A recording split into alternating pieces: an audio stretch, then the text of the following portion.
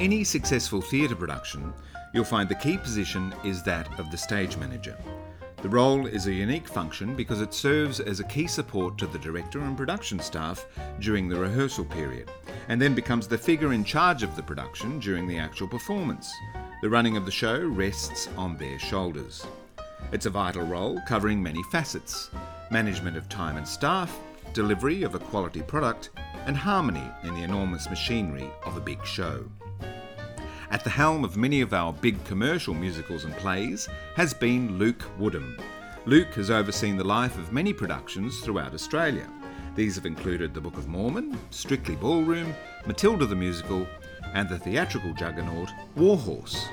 A graduate of the National Institute of Dramatic Art, Luke is a native Tasmanian who hasn't stopped working in a variety of projects from corporate to festivals to concert to theatre since graduation. Live performance can be a pressured environment, and it pays to keep a cool head and methodical approach, all of which Luke has in spades. It was an insightful conversation delving into the world of stage management, all called by the man on cans, Luke Woodham. Mr. Woodham, Mr. Ayres, beginners please. So how is the show going? It's going very well. We are getting to the finish line. We finished on February 8th. It's just been announced, so there's a big marketing campaign going out now. And then we have a rehearsal period here in Sydney again, and then we go up to Brisbane for 3 or 4 months. Then Adelaide. Well, it's terrific on and on and on. Recognition that if people want to see a show, they'll go and see it. Absolutely. And it's definitely it's a bit of a lore about it now, that show, but it's got such an audience. And I think it's because it's South Park related and the titillation of the language and all that, but ultimately it's just a good story. But I guess a lot of repeat business as well. Yeah, totally. Which is good. Heaps, I would say. A lot of stage managers venture into producing as their next career phase. Yeah, or directing. Is that something where you think you would like to go? Look, I've been toying with going into health, so somewhere completely different, either in paramedics or nursing, and I'm just doing a little human biology short course from Monash at the moment, so I'm thinking maybe something completely different for longevity. But yeah, you're right, people do go into producing. I don't know. I think a stage manager is well placed to do that because they have such a broad view of the production and the industry. And a lot of I think John Frost might have actually been a stage manager. Louise Withers definitely was a stage manager in their early days. So, I mean, it certainly does happen. It's not, I don't think, something that I'm necessarily to do. Well, I'm talking people that I'm interviewing also this year. Martin McCallum and John Robertson all started as stage managers. So. Yes. Look, I toy with getting out, but I think there's always there's a saying that you never really leave this industry. So, Well, certainly some people do make it their life, this industry. But for others, there's certainly an expiry date, a burnout time, or a time where they're fed up with the disappointment or the rejection. Or stage managers, particularly, I think I'm sort of one of the more older and more experienced in the industry who's still going. And how old are you? I'm 36, so. Right.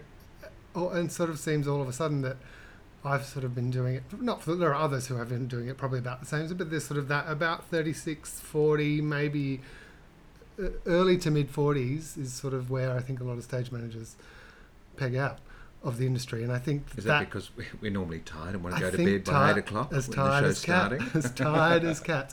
I would love to be in bed at 8 o'clock. I think that is why. I think also because you take on so much of everybody else, I think, in this job particularly. Well, it seems a very time-intensive occupation as well. So, yeah, do you have much of a life when you're working on a show?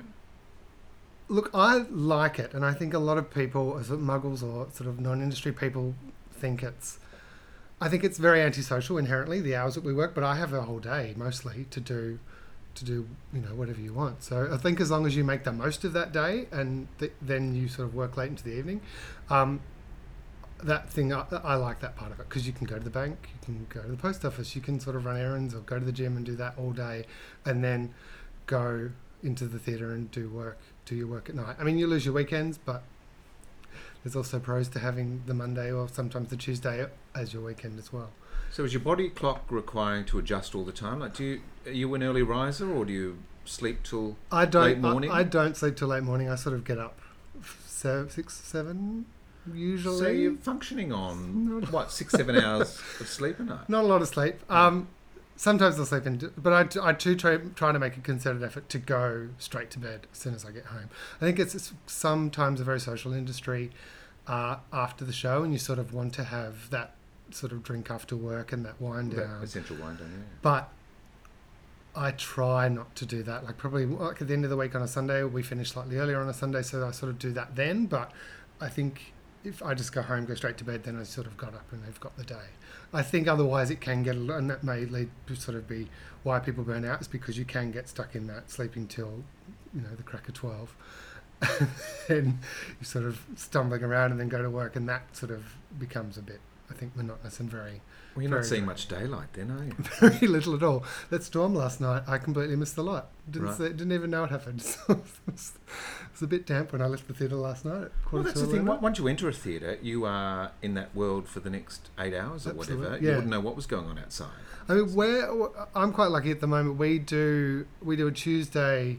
We just do mostly evening shows. We don't do a Wednesday matinee. So during the week, we've got understudy rehearsals and cover rehearsals on Wednesdays and Thursdays, but during the week we've got a lot of sort of free time. We only do the evenings, so that we work 6 days. So it's a slightly, you can either work 5 days and do two Wednesday and 4 over the weekend, or you can do 6 days and do a Tuesday and 4 over the weekend. So some people think we've got the worst of the schedules, but I actually don't mind it because you've got all the days of the week mostly free. Luke, take me back to the beginning.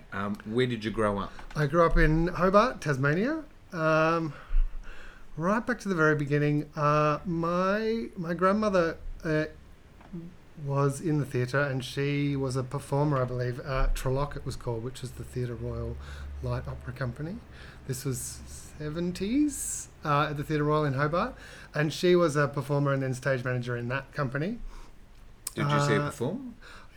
I was born in 82, so I don't think I might have seen some of it. Anyway, so that led, I think after my grandmother stopped doing the stage manager, she was a follow spot in sort of the Hobart amateur scene down there. So, and then she moved into the box office and worked in the box office at the Theatre Royal as well. So we got taken to everything, which I thought was great. So we saw Meryl Tankard, Philip Gentil, and Bell Shakespeare, obviously. Anything that toured down there. And in my mind, at sort of that age of like 6, 7, 8, they were sort of grand, huge shows. And I think a lot of good things used to go down there. We get sort of less commercial things.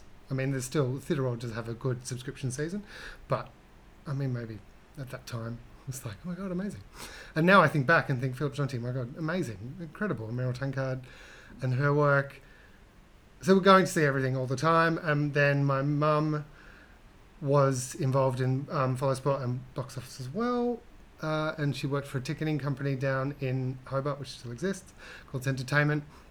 So we're always seeing things all the time. I did a little bit of amateur stuff. As a performer? Right. And then, and I went to Rosny College down there as well. And there was quite a specified performing arts program down there. So we did a lot of performing, a lot of backstage stuff. And the teacher there basically said to me one day, you're not good enough to be a performer, so become a stage manager. Brutal, but I do thank him for that because I sort of I've never really looked back. So what was it about that backstage technical side that you particularly connected with? I like the problem-solving nature of it. I like being able to think on your feet quickly and to solve, like if you're creating a new show, solve things on the fly. I really like that part of it. I don't know. I just got the bug early on, really. So were you working follow spots like your mum and I grandmother? I did a little bit of follow spot stuff at the Playhouse Theatre, which is another little theatre in Hobart, but not too much. but mainly performing in that kind of early days. My mum died when I was 14, so we were sort of around that period, and then went straight into some amateur musicals with the Gilbert and Sullivan Society down there. And that is where I was performing, and I think Me and My Girl in the Theatre Royal was my very first show, and I was a footman and up the back. And then I did some other shows with them, went to Rosny. Through Rosny, I sort of was prepped and groomed, if you like, they did a lot of feeding to VCA and NIDA. I left Hobart when I was 17 and went to VCA for a year in the production course there, and I didn't apply for NIDA that year. The first year I was out, just went to VCA, got in, did that, had a nice time there. Let's stay on the island for a bit. Because we're on the mainland already. So Mum passed away at 14. Yep. So the theatre, the amateur theatre scene there, did that provide some sort of escape for you? Is that why you look back on it now? Definitely. I mean, it was... my mum and dad were already divorced, so we had to then move in with my dad and my stepmom, and so that wasn't... I mean... Did you have any siblings? I had my older brother, yeah. Right. He's 2 years older than me. So it was a little... I mean, it was horrific enough with my mum sort of dying so suddenly, but there were a lot of other pressures, sort of domestic pressures going on. And now I look back on it and I think, oh, everyone was just doing the best they could, which they were. But because my stepmom was... I don't remember how old she was then, but she had inherited 2 teenage boys. And so everyone was doing the best they could. So yes, theatre was definitely an escape for me. Well, it's a bit of a cliche too, but people often refer to the theatre as a family or whatever. So absolutely. So maybe you're finding that sort of connection. And definitely, and I still definitely believe in that to this day, that the company is definitely a family. So yes, I mean, I guess that is what I was looking for, and that's what I got. But I always remember, as a kid, my dad would always buy the mainland papers as they were, and I always used to get them on Saturday and turn to the sort of entertainment and musical section and just sort of look at the ads in what was happening on the mainland. Not that I could often very much go, but so I was always sort of fascinated in that sort of bigger scale show. I saw an amateur production by the GNS Society of Les Mis in 93 or 4 maybe, and I was just blown away by that. It was huge. They had the barricade, they had the full barricade. The barricade twisted and turned, and it was all pushed by by people. But that was fantastic. So that was sort of the show that made me go, I want to do that. Mm-hmm. Yeah. Who were the people in your, that inspired the young Master Luke? Who were, because there's some great personalities that exist in amateur theatre, etc. But were there any particular teachers that you remember that guided you? Yeah, there's one teacher who was at Rosny College. His name was Keith Bates. He was very instrumental. He ran that program. Keith Bates, Chris Thomas and Maggie Gillam ran the performing arts program down there. So I think they definitely nurtured a talent in a lot of us. Tom Campbell, who was one of your guests, Robin McLeavy, who's over in LA doing great things, Minka Stevens, who is at the Sydney Theatre Company as senior stage manager down there. There was a whole sort of team of us all around the same era that all came out. So definitely, yeah, Keith, Maggie and Chris, I think, out of those 3. There are other... the first director I worked with is a guy named Craig Wellington, who still does work down there. Robert Jarman, of course, has his theatre company, Blue Cow, which still does things. I've spoken to Kate Gall also, and it sounds like Tasmania has quite a vibrant artistic scene. It certainly does. Yeah, I don't sort of get to spend too much time down there these days, obviously. I was down there this year for Dark Mofo, and that's obviously a thing, a whole lore unto itself. But so that's what's that? That's a festival. It's a sort of midwinter festival that Mona, the museum down there, and David Walsh put on, and it just takes over the whole city, and it sort of celebrates pagan rituals, and it's all about fire and And aren't they about to get a music theatre festival? Have you read anything? No, I've not read anything something about the that. other day. I think a big music theatre festival is about That would be fantastic. occur in Tasmania. I know you're a big musical theatre fan. I'm a show queen from way back. So did you collect cast recordings as a kid? I did, and Keith, that teacher I was talking about, he used to sort of give us CDs to listen to and whatnot. I also remember making. We had a little rumpus room, and I used to be a dancer or do dancing at a sort of very dodgy school, not a celebrated school by any means. So I got mirrors put into this rumpus room, and I used to make, with the CD player and tape player, make little like mixtapes of all different sorts of cast recordings, including Superstar and Cats, and I used to do full-scale productions in the rumpus room for myself. My mum used to, obviously was involved in theatre and used to like theatre as well, so they used to go to the mainland and they saw Cats and Phantom and all those sorts of big shows. Who can't access a lot of those shows, I think they're great oral storytelling. Absolutely. I mean, so your imagination can run wild. You can play or lip sync to the characters. And well, I did. Yeah, they're terrific. And still to this day, any Neurocast recording, mostly I get in. I download on the just to Apple Music and your just knowledge of repertoire. Yeah. Mm. Who are your favourite composers then?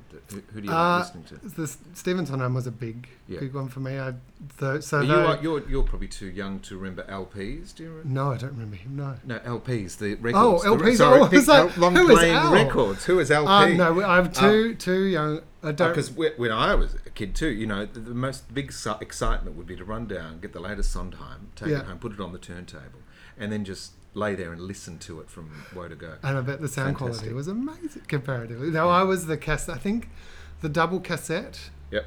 When I was starting out. I remember Les Mis first came out in a double cassette. Yeah. And then the double CD. So yes, the big sort of mega musicals my grandma all had, and so I used to go to her house and take the tape or the CD and go home and listen to them. But I guess grandma would have things like My Fair Lady too. Those old classics, all the old classics. Rodgers and Hammerstein.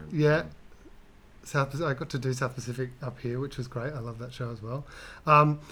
So the Sondheim, the Into the Woods, Sweeney Todd, those kind of big shows, those big Sondheim shows were really. And also, I think around that time too, you probably had access to the recorded live performances of Into the Woods and Sweeney Todd. I don't remember. I was on a VHS, but I got the live performance, and I just watched it endlessly, both Into the Woods and Sweeney Todd, just because I just was fascinated by the automation and how everything moved. So that part of it has always been something that's absolutely fascinating, and still to this day, I sometimes pinch myself because I, now get to play and sometimes call the shots and plot automation on certain shows that I've done. So those sorts of things I sort of pinch myself and kick myself. Just the way the mechanics of theatre work. I've always thought and have said to some people, I sort of have always felt most comfortable in the theatre. I feel like I understand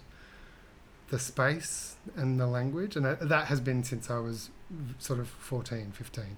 So what sort of a child were you? Were you a loner? Were you gregarious? Very, gregarious, definitely. Right. Okay. Showbiz. I remember doing other little shows in the garage. I think I made my brother be in them. I think I made my dad rig a trapeze, and I think I had one of the chooks from the backyard on the trapeze and did a magic show, and I think brought people around, drummed up some neighbours, that sort of classic thing that you hear about, but it is actually what happened. So yes, and also definitely a joker, and then I got a bit fat, I think, after my parents divorced.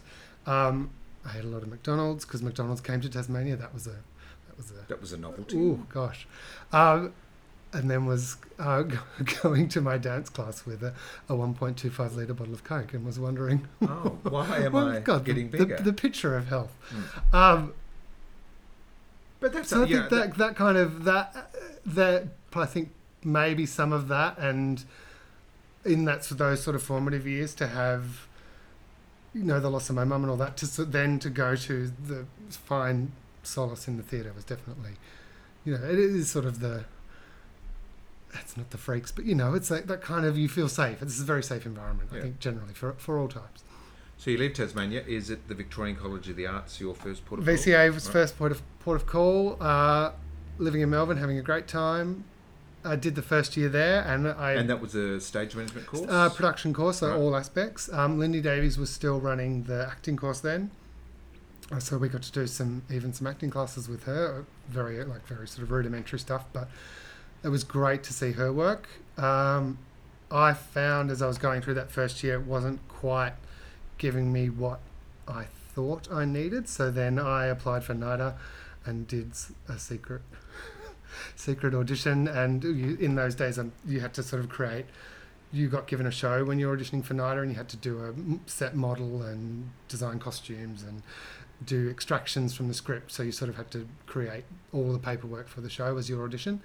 So I had to do that all a little bit in secret because I didn't want to upset anybody in case I didn't get in, or all of those things. So I did that, and luckily I got into NIDA and was there from 2001 till 2003. Were you a good student? Oh, I was a good student. The thing about NIDA, I think you just get to practice so much. You just get to make. Well, back in those days, it's more academic now, and they do 4 terms, and I think 1 term is academia, and then the other term is production. Whereas back in my day, it was just constant classes and constant productions over 3 terms. So, and it was definitely a good time to be there. We opened the new Parade Theatre when I was there, so there was a lot. When I first got there, it was all being built, and then it opened in my second year. And I think it was the end of a bit of an old guard of NIDA. Sue Lewis was the stage management lecturer, who was terrific. Kate Davey was the head of production. John Clark and Elizabeth Butcher were still there, but it was sort of the end of their time. So I think it was a great time to be there. But in terms of being a good student, I was often not so interested in the history of theatre classes, although I did go, and I do appreciate it now, but back then I just wanted to... Well, how old were you? I was 18, 19. Yeah, and you've moved to a big city. Big city. The distractions of a big city. We're having a wow of a time. Yeah. And, of course, Sydney, and its gay scene is, just... It was from someone from Hobart, where it was, as Hannah Gadsby has rather famously said, it was illegal to be gay until 96, 97 in Tasmania. So, right. Whilst I don't think that had a profound effect on me at the time, I sort of think, looking back, that when you get to Sydney, you're like, yes! Bright lights. Pride! Yeah. It's all happening. So, the first year very much in NIDA was so busy. I don't think I've ever been as busy as I was there. I just told you I was at the director's graduation pieces last night, and we were in a venue called The Space, which I'd never really been in before, and I thought there must be so many performance spaces out there, and what happens to them when the shows aren't on? But I guess stage management or the production courses are in there rigging lights and playing with... Yeah, they all sort of have a basic rig, and I went out to NIDA probably about 6 months ago, maybe slightly less, and taught some advanced calling for musical theatre out there, and we used, I think maybe it was The Space. They've all got different names now. They changed all the names since I was there. And they set up a little bit of a lighting rig, and I took some old material out there, and we just did calling exercises with the second years, I think they were. So what's the syllabus like? What sort of things do you do in a production course? What do you learn? What do they teach you? We learned all sorts of things back then. We did production management, stage management, lighting, sound, company management. We did events management. It was very, very broad. And so in the first year, you were either a lighting assistant, a sound assistant, an assistant stage manager, an ASM, on the productions, and you sort of do those sort of lower tier things on the productions, and then you're doing the classes in the morning as you go along, which would be history of theatre, script analysis with the great Terry Clark, who's still there. We would do stage management classes and all of those as well, lighting classes. So you're using the skills that you and the knowledge that you learn in the morning, and then putting that into practice in the afternoon and the evening. essentially. So first year you're assistant level, then in your second year you become deputy level or sort of middle tier management, as it were, and then your last year you're doing a secondment in the industry, sort of in a commercial musical or with events, and that's just to go and observe and but your work experience, really. Basically, work experience. Yeah. You're an intern secondment. It's sort of. Do you need to find those engagements, or do they find them for you? You find a bit of both. They can sort of recommend. So Sydney Festival, for example, I did one on Sydney Festival, and I did one on The Lion King. And the Sydney Festival one, I worked in the Domain. As a domain assistant, as the secondment, but then I became the domain assistant. So that was for, less so now, but back in the days of Brett Sheehy at the Sydney Festival, they did a lot of outdoor stuff in the Domain, and it started in October and went through to about February, and it was Home Bake, which doesn't exist anymore, Carols in the Domain, then there was a New Year's Eve party, News Day, Field Day was in the Domain, then Jazz in the Domain, Symphony in the Domain, and Opera in the Domain. So it was a whole sort of summer series of concerts. So that was one of my secondments there as well. In third year, and then you are production manager at NIDA, circle back, and you do a lighting design or a sound design. That's generally how the course ran back then. But it's very, very different now, is my understanding. Did you have to take a part-time job to support yourself through NIDA? Were you working in a bottle shop? No, I didn't. I was lucky enough, and it's sort of I was able to use the money from my mum's estate, which were in her will was stipulated we would get it when we were 21, I believe, the money, or we could use it in the meantime for educational purposes. So that and some assistance from my dad and stepmum put me through NIDA, paid for some of my rent and sort of kept me afloat. But I've never been so poor.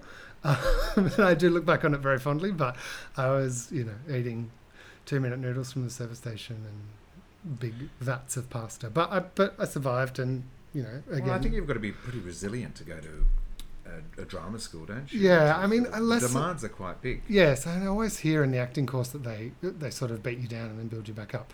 Less so in the production course. They don't really do that. But, yeah, you do. You need to... I always think that I think I went in...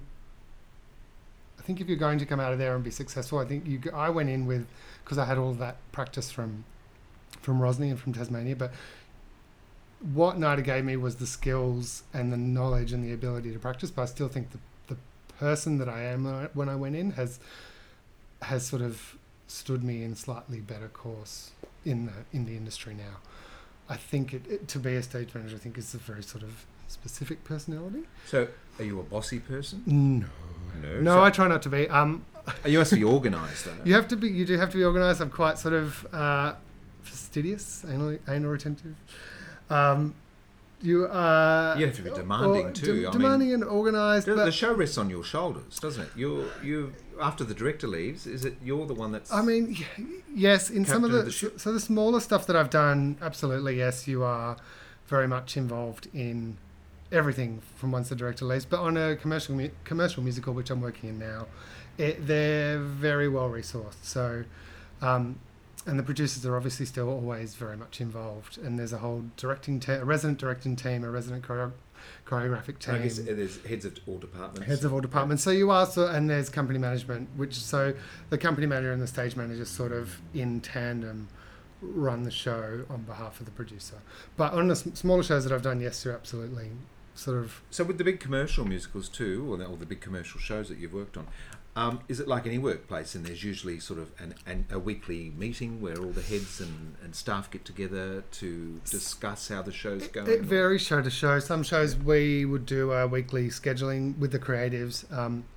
We'd do a weekly scheduling meeting to talk about the schedule for the week ahead, but then that would sort of also we'd have the physiotherapist there, so the physiotherapist could talk about any sort of injuries or niggles with any of the cast.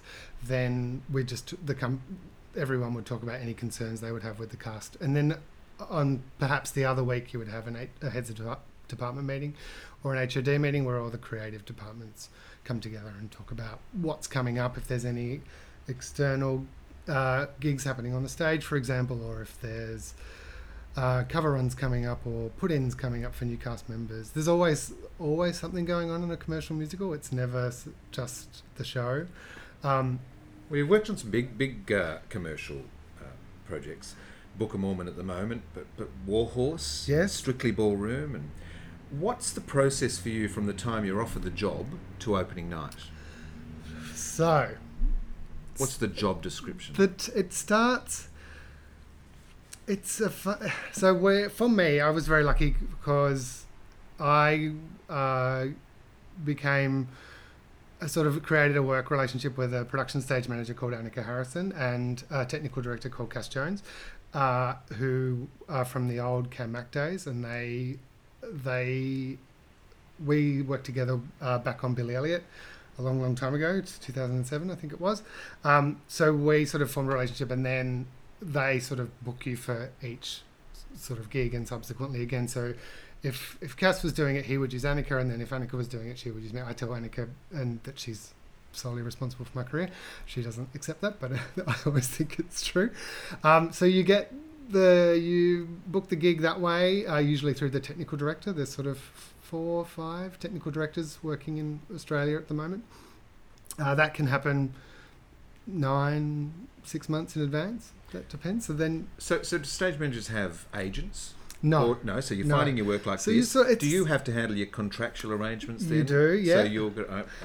There's not. So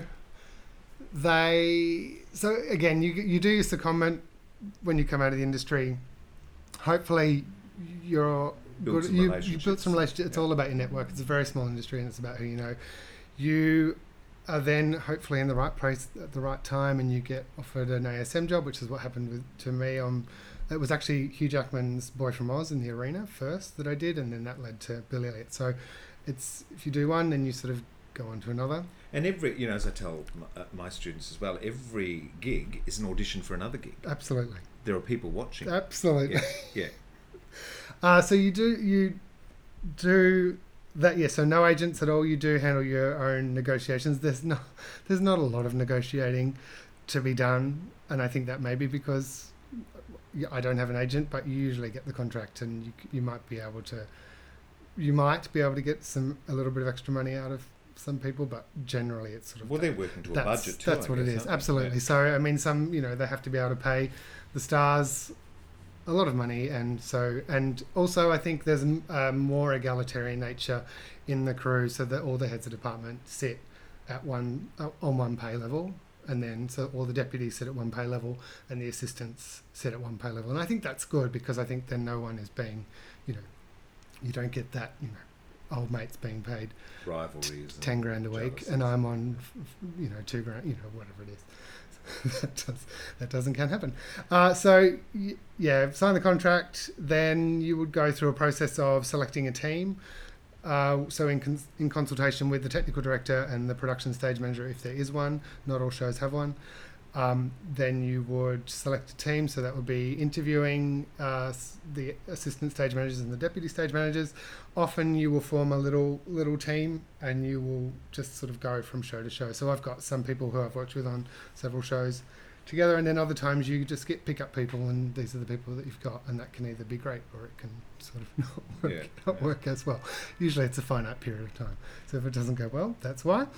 So if there's a big show coming to Australia that you're going to work on, like Mormon or Warhorse or whatever, do you get the opportunity to go overseas and see the productions happening? I did on Mormon. I was very lucky to be able to be... I took over on Mormon, actually. So when I was offered the job, I went to New York it was a week. I think it was 8 days, the whole trip, all up. I was in New York for 3 or 4 nights. Then I went out to Cleveland and saw the tour. So I saw the Broadway production and the tour production. And I guess you're able to go backstage and talk to the stage manager Strictly backstage, yeah. I mean, watched it from the front once, but then you were backstage and observing how it all went, and just meeting people and seeing how the show moves. Obviously, the national tour on America, they either do sort of 1 week sit downs, 2 week sit downs, or sometimes they sit down for a month, but they're moving generally every week.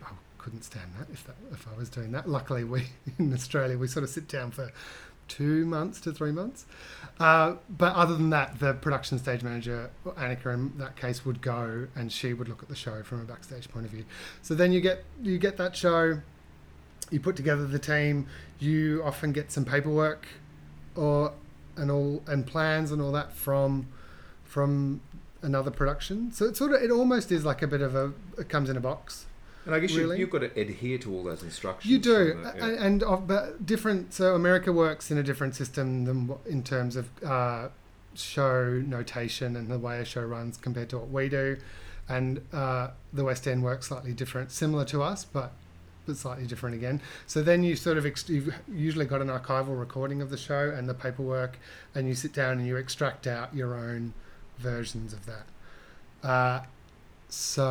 And then you create your own paperwork, and then sort of off you go. You usually have a week or two of pre-production where you're getting ready all the scripts, you're contacting all the cast, and and bumping in the rehearsal room, doing your markup in the rehearsal room, on the floor, any rehearsal set that you'll have. Some shows that I've done have an entire rehearsal set, almost so much that you could do the whole show in the rehearsal room. And you will sometimes have automation in the rehearsal room too. On Strictly Ballroom, we had a double revolve, a donut revolve. So we had that in the rehearsal room. So setting all that up. And then if you go into rehearsals. It's a huge job. Does anybody else do anything? It is a huge job, but you've sort of got... You've got a team working for you. You're so well resourced. But some other shows, like I did some... when I first got out, I did some regional touring.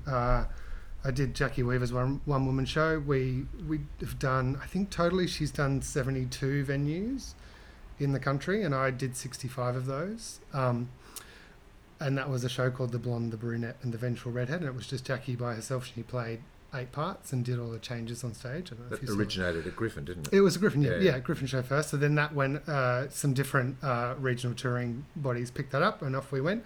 We did the Tiny Town tour, which bases out of Albury, from Hot House, and so that was literally playing country halls. It's such a different experience again, isn't it? And it's basically you and Jackie. Jackie and I. There was and the whole company. A guy called Jared and another Jackie, I think her name was, who drove the truck and drove the set, and I was in the Toyota Camry station wagon, I think it was, with Jackie. And there's a place called Savanac was the first place we performed, and there's a church, the town hall, and maybe 3 or 4 houses, and we got 250 people. Wow. And there were drop dunnies at the back. Wow. So Jackie would come off stage, had to come off stage at the end of Act 1, run out the back to the drop dunny, use the toilet, and then she would come out of the toilet and all the patrons would be there going, "Oh, I thought you were wonderful," so I'd have to go and rescue her and get her back. Well, I guess with the country tour like that, you've got such an appreciative audience that the show doesn't just finish at the end of the show. No. There's all that meet and greet and hello lovely afterwards. Suppers. Oh my gosh. That was a bit dangerous as well. Jackie and I used to have she'd do a few little tugging of the ears if she needed to be rescued, but I'd pack up the wigs and pack up the props and we'd go, "Come on, we're going now," and off we'd go and go to the motor inn, it usually was, or we'd drive back to Albury and stay there, and then off we'd go again. So that was 22 venues in a month. And so then we've done sort of some of the little ones there. So those little shows, I think that's where you learn. That's where you learn a lot. You learn how to problem solve, and you learn how to deal with difficult situations. What's the toughest thing about running a show? I think it's dealing with personalities. I think that's definitely, I think it's the hardest thing, and I think that's what makes a stage manager good at their job, is to sort of read a room and read different personalities and be able to, ultimately get what you want out of these people. And we're talking about not just performers, but also backstage crew. So it's a whole whole network of people. It's a little family. It's a little colony of people. So like a teacher, you've got to be a policeman, a psychologist, a mother. All of that. And you asked before if I was bossy, and I don't like to be bossy, and I don't like to raise my voice or anything like that, because I feel like that doesn't achieve anything. There are people who do like to sort of run that kind of show. I have high expectations of people, and I try and sort of conduct myself with in a sort of manner that is people sort of look up to and think, okay, this is how it needs to run. I want people to not want to disappoint me, if that makes sense. Yeah, absolutely. So that's how I kind of and that's a great way to get people to work for you too. Yeah, that's how I respect you. That's my management style, but I wouldn't. It's not. It's sort of a very sort of subtle management style, and also ultimately, I want people to be able to come to work and have a good time. I mean, it's a very rare workplace where it is always the same, but there's always something different going on backstage, and it is, I think, in these times more than any, it should, theatre is very important, but having that sort of positive workplace backstage is also very important, because then that's going to go across the footlights, and that's going to, if everyone's enjoying themselves.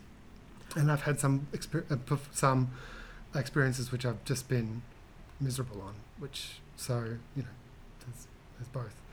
And I would always prefer to be in the happy, positive camp. Absolutely. Rather than the miserable camp. Work better. Are mobile phones still a problem in the theatre? I think some sound departments say that they are. Again, I think as long as it's on airplane mode and if it's on Wi-Fi, it's kind of okay. I mean, because you're saying it rather than disrupt performance, but that also can interfere with the. Well, there was a time I think when it used to interfere with microphones. You get that sort of that sort of terrible sound. Hopefully, it's not on this equipment. We've on the show I'm working on now, we have phones backstage. People are so connected these days. Ultimately, it keeps them happy and it keeps them quiet. So I'm not against it. But other shows I've done. I've tried to have a no phones policy backstage, and it's impossible to police because it's tucked away, and then you have to be like, please put your phone away, and it's just, it's dull for me and it's dull for everybody. It's dull for everybody. In the audience, yes, still a problem. Still do we've got a recorded mobile phone announcement. It still happens. I don't understand it. It's like, surely the theatre is an escape. Surely you want to switch off. I always turn my phone onto aeroplane mode, on silent, and switch it off. When you're an audience member. An audience Absolutely. member. Just so there's no chance. But I still get worried that somehow it's going to turn itself on and ring, or music's going to start. And I think that would be the greatest humiliation in an audience, especially during a quiet moment. Tell me, what is a show report and what goes into it? So a show report is a report of what happens in that show. It also has obviously has the performance number, the date, the venue, who was observing. So if any of the resident creative team were observing, or any of the producing team or original creative team. We have who's mixing the sound, who's calling the show, who's running. So a list of the crewing, basically, of any one show. Then we have a little breakdown of the performance notes. So that is often prosaic, and I always like to keep it positive. If the audience are absolutely dull and asleep, then they're quiet and attentive. That are read between the lines. And then I've got a list of I think it's called personally positive adjectives on the wall. So I select some of those to put in there. So at this performance, the company arrived in this kind of mood. That was an upbeat mood backstage. You always want to keep it up and positive. And then we have a list of each department and anything that has happened, like any lights that we've lost, any technical equipment that's failed, or anyone who's missed their cue, or what we dub into the white room where everyone just loses what they're going to say, and that's happens with more frequency than you would think. Well, I suppose with repetition also, the body can switch into automatic pilot, and sometimes you can't find the words you should be saying. Yeah, and that report then goes to all of the original creatives and to the world. So I think currently my show reports go to about 75 people all around the world. So you need to be somewhat careful about what you put in there. If there's something you can deal with or sort of handle in-house and not report in a way that's not going to blow up. What you don't want is any original creatives to be thinking what the hell's happening over there. Yeah.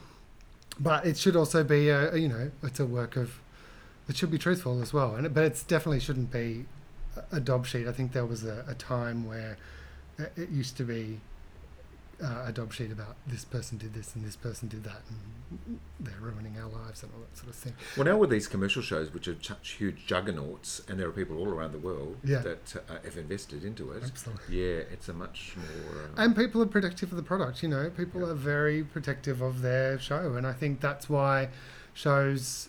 I think that is a way why some shows are more successful than others. I think if the original creative teams are very disconnected, which with time I think they obviously become more disconnected, I don't think the creative team of those original big K-Max shows may not even still be alive. Some of them are, of course, but now I think there's so much at stake in commercial theatre these days. So that's why I think people are so protective and so involved. Can you explain to me the difference between a director, a resident director, and an associate director? Yes. So the director is the first person who directs the show, creates the original show. They will have. So that is through. I mean, a workshop on Broadway. They'll probably do 1, 2, or multiple workshops. They will then do maybe an out-of-town tryout, so in Chicago or in Washington or many different places that can happen. And then it will come to Broadway, and that would be the same director all the time. So Hamilton, for example, that was downtown first at the Public, and that director was then directed on Broadway. And so that person then has a stake in the show. They will, in that process, have an associate or a number of associates. They will then, once the show becomes a commercial product and goes to other places, West End or come to Australia or wherever, that they will send the associate. So the director will often go on to another show, and then they will send the associate out to remount the show, I guess, here. So you usually get an associate who will be there from the first day of rehearsals through until opening night, and an entire associate team. So you'll have an associate lighting designer, an associate sound designer. Everybody would usually, all departments would have somebody. And all those people come out and put the show in, create the show in the new location, and then they all leave after opening night. That's the dream. That's the ideal gig, because you get to do, it's like do sort of the best time and then be like, bye, good luck with it, everyone. Have a great time. And then the resident team are involved. So the residents are kind of to the associate what the associate was to the original director. So the residents are the people who are local, and they are with just this production, and then after opening night they stay with the production and maintain it throughout the season. Great. They are involved. The residents are involved in cover rehearsals, cast changes. So every day, along with the show report, we produce a cast change document, which is usually a single page document, which goes for every show, has its own cast change document, which has who's on, who's off, if anyone's sick, injured, whatever, and who's covering them.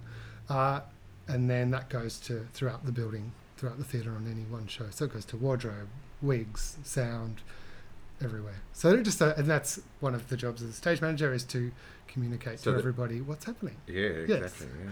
Because on a long running show, you'll probably have the full company, which is what we term the opening night company or the full company. You'll probably have that a handful of times in the season on a big show. So once you get that many people in one place, it's sort of... Is there much illness or absence on stage and off stage in a big commercial show like that? I think less so off stage, but it does happen with some frequency on stage. I mean, just because a musical theatre performer needs to be a racehorse, I think, and people don't often make good life choices and treat themselves like a racehorse. So again, sometimes there's a lot of drinking after the show, or so there is a lot of illness, but also that many people in a very enclosed space, and sometimes you throw kids into the mix, so it's just a breeding ground of bacteria. Yeah. So yeah, we do have a fair amount of illness, and again, also injury happens. Some shows more than others. Obviously, West Side Story, which I've not done, but that's going to have more injuries than what?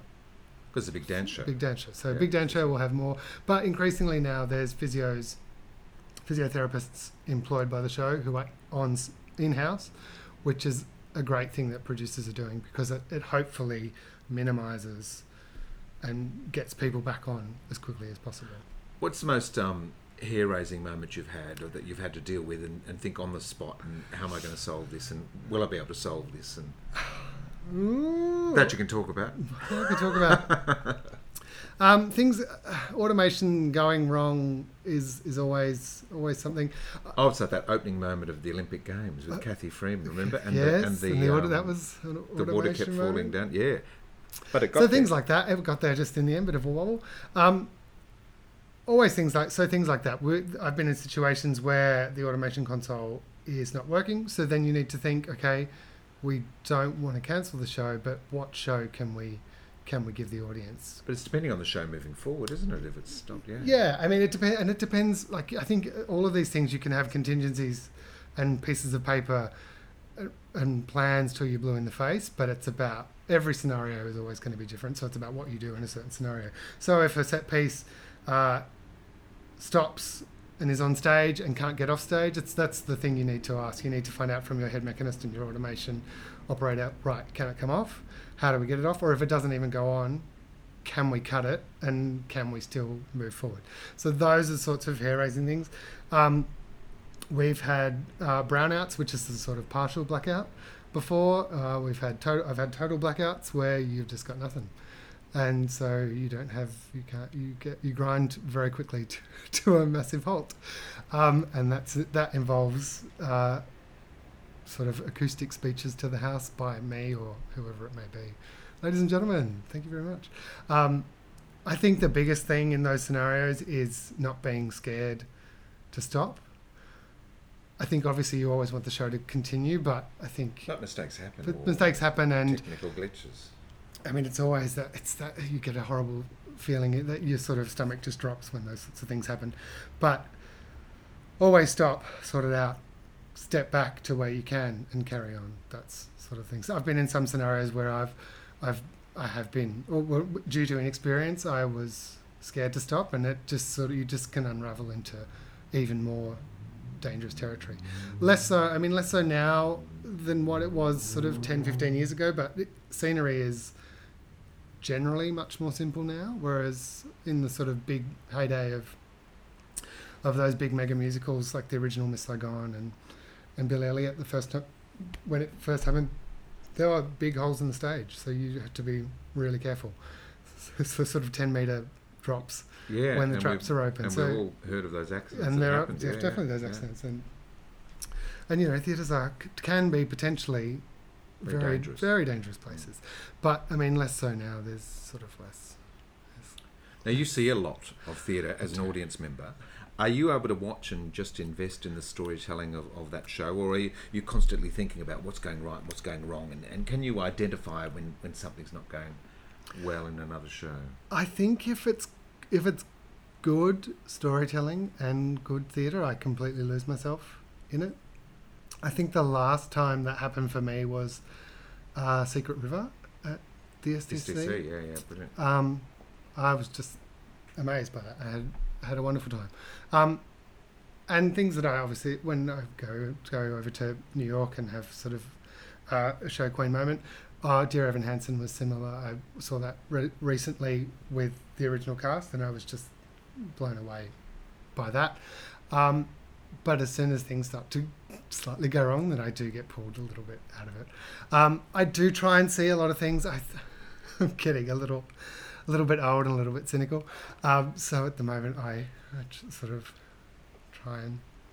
Well, when you see a lot, you can have that. You do tend to have a bit of a jaundiced eye sometimes. I do. You know what you like, and you've seen lots of things that have worked magnificently, and then, Yeah, I don't think it's wrong to have high expectations. When you're forking out the money that we do for live performance. Absolutely. And as I have always said, life's too short for bad theatre. Absolutely, and I have been known to walk out, and is that difficult to do?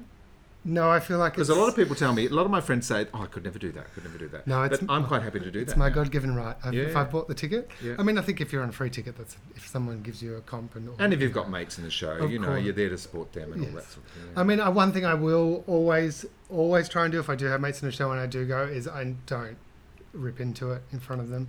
And I hope, I mean, it doesn't always happen, but I hope they give me that same courtesy, because if you're in a dud and, you know, I mean, everyone knows you're in a dud. So the last thing was like, your mates that to was tell you. terrible. Yeah. Everyone knows. So, but yes, no, I will work out. I don't see as many things as I used to. I think somewhat, sounds so bitter, somewhat the gleam has worn off. And I think... Do you think that sometimes we need to reset? And, you know, I've sometimes thought of it, right, I'm going to have a year where I don't go and see anything. Yes, a friend of mine has what he calls the theatre voucher system. And he runs out of theatre vouchers. You only have so many for the year. And once you're out of vouchers, I mean, he may only give himself one a year. And maybe it's more of a gag. But I think, yeah, it's definitely a reset. I also think in this country, not to rubbish, we're often victim to things being lost in translation, and I think that in terms of intention and performance, I think that happens a lot, and I've seen it happen a lot, where I've seen shows somewhere and then I've been absolutely amazed by them, and then I've worked on them in this country and I've been slightly disappointed with the replication of things. And I often think in musical theatre there's this need to push and perform, and that's very against, which is maybe why I should go into directing. That's very against my instinct. I think, you know, less is more. You don't need to do anything. You just, if a show is good enough, you should just be able to Trust the get up text, to the material. just tell the story. That's all you need to do. But I think, and I don't necessarily think that's being taught in our institutions. I think there is this sort of, I mean, you get that Broadway performance, whereas everything I've seen on Broadway is so underplayed and so spare, and in the performance, it's terrific. Well, it's an American art form, isn't it? Well, I mean, it is yeah, the music, yeah. and I think that's another thing that's sort of a little bit missing in this country is the history of musical theatre and understanding the language, and it the is investment in the writers and the creators here Absolutely. also. Yeah. I mean, you look at the multitude of schools in America, and the number of rewrites and drafts and workshops that musicals go through before they even hit the stage.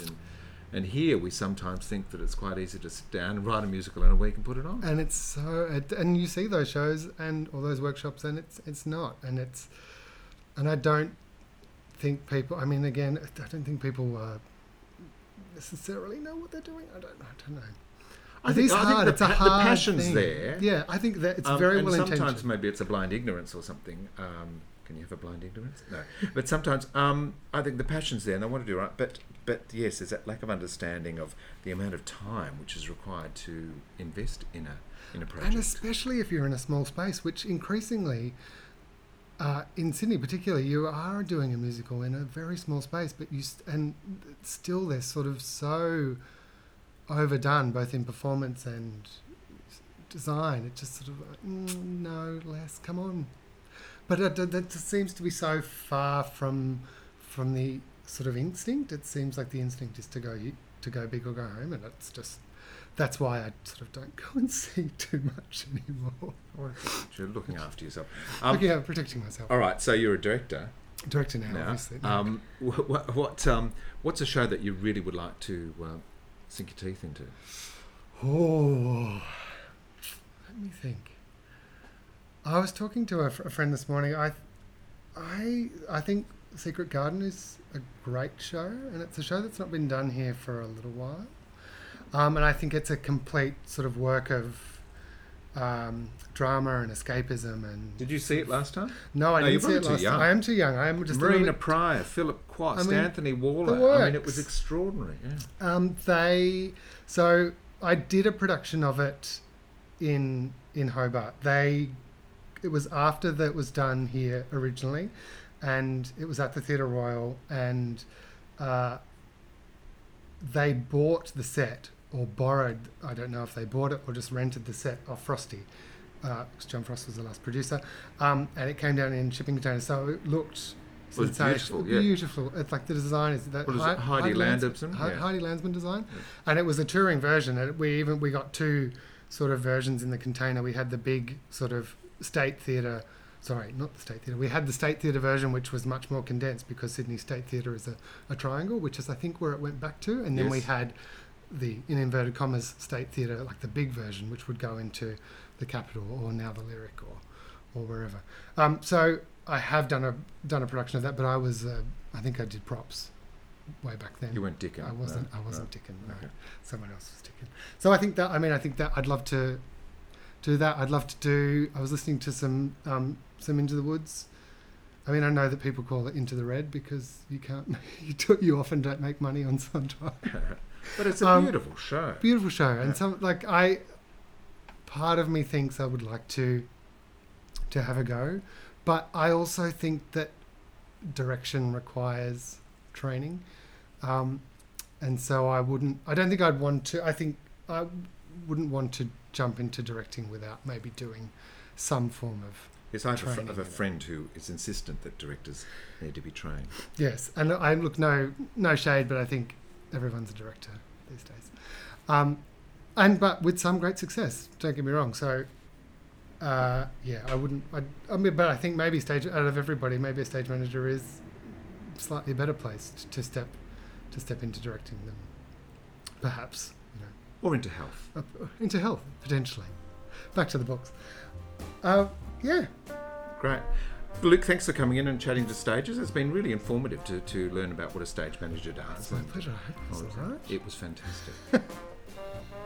Did you know we're now into season 2 of the Stages podcast? All episodes from this season and last are now available through iTunes, Whooshkaa and Spotify. Hear inspiring conversations with a range of folk who engage with an audience. Actors, designers, directors, playwrights, producers and drag queens. Everyone has a fascinating story and you'll hear them here on Stages. Thanks for listening. It's always a pleasure to have you with us. I'm Peter Ayres and you've been listening to Stages.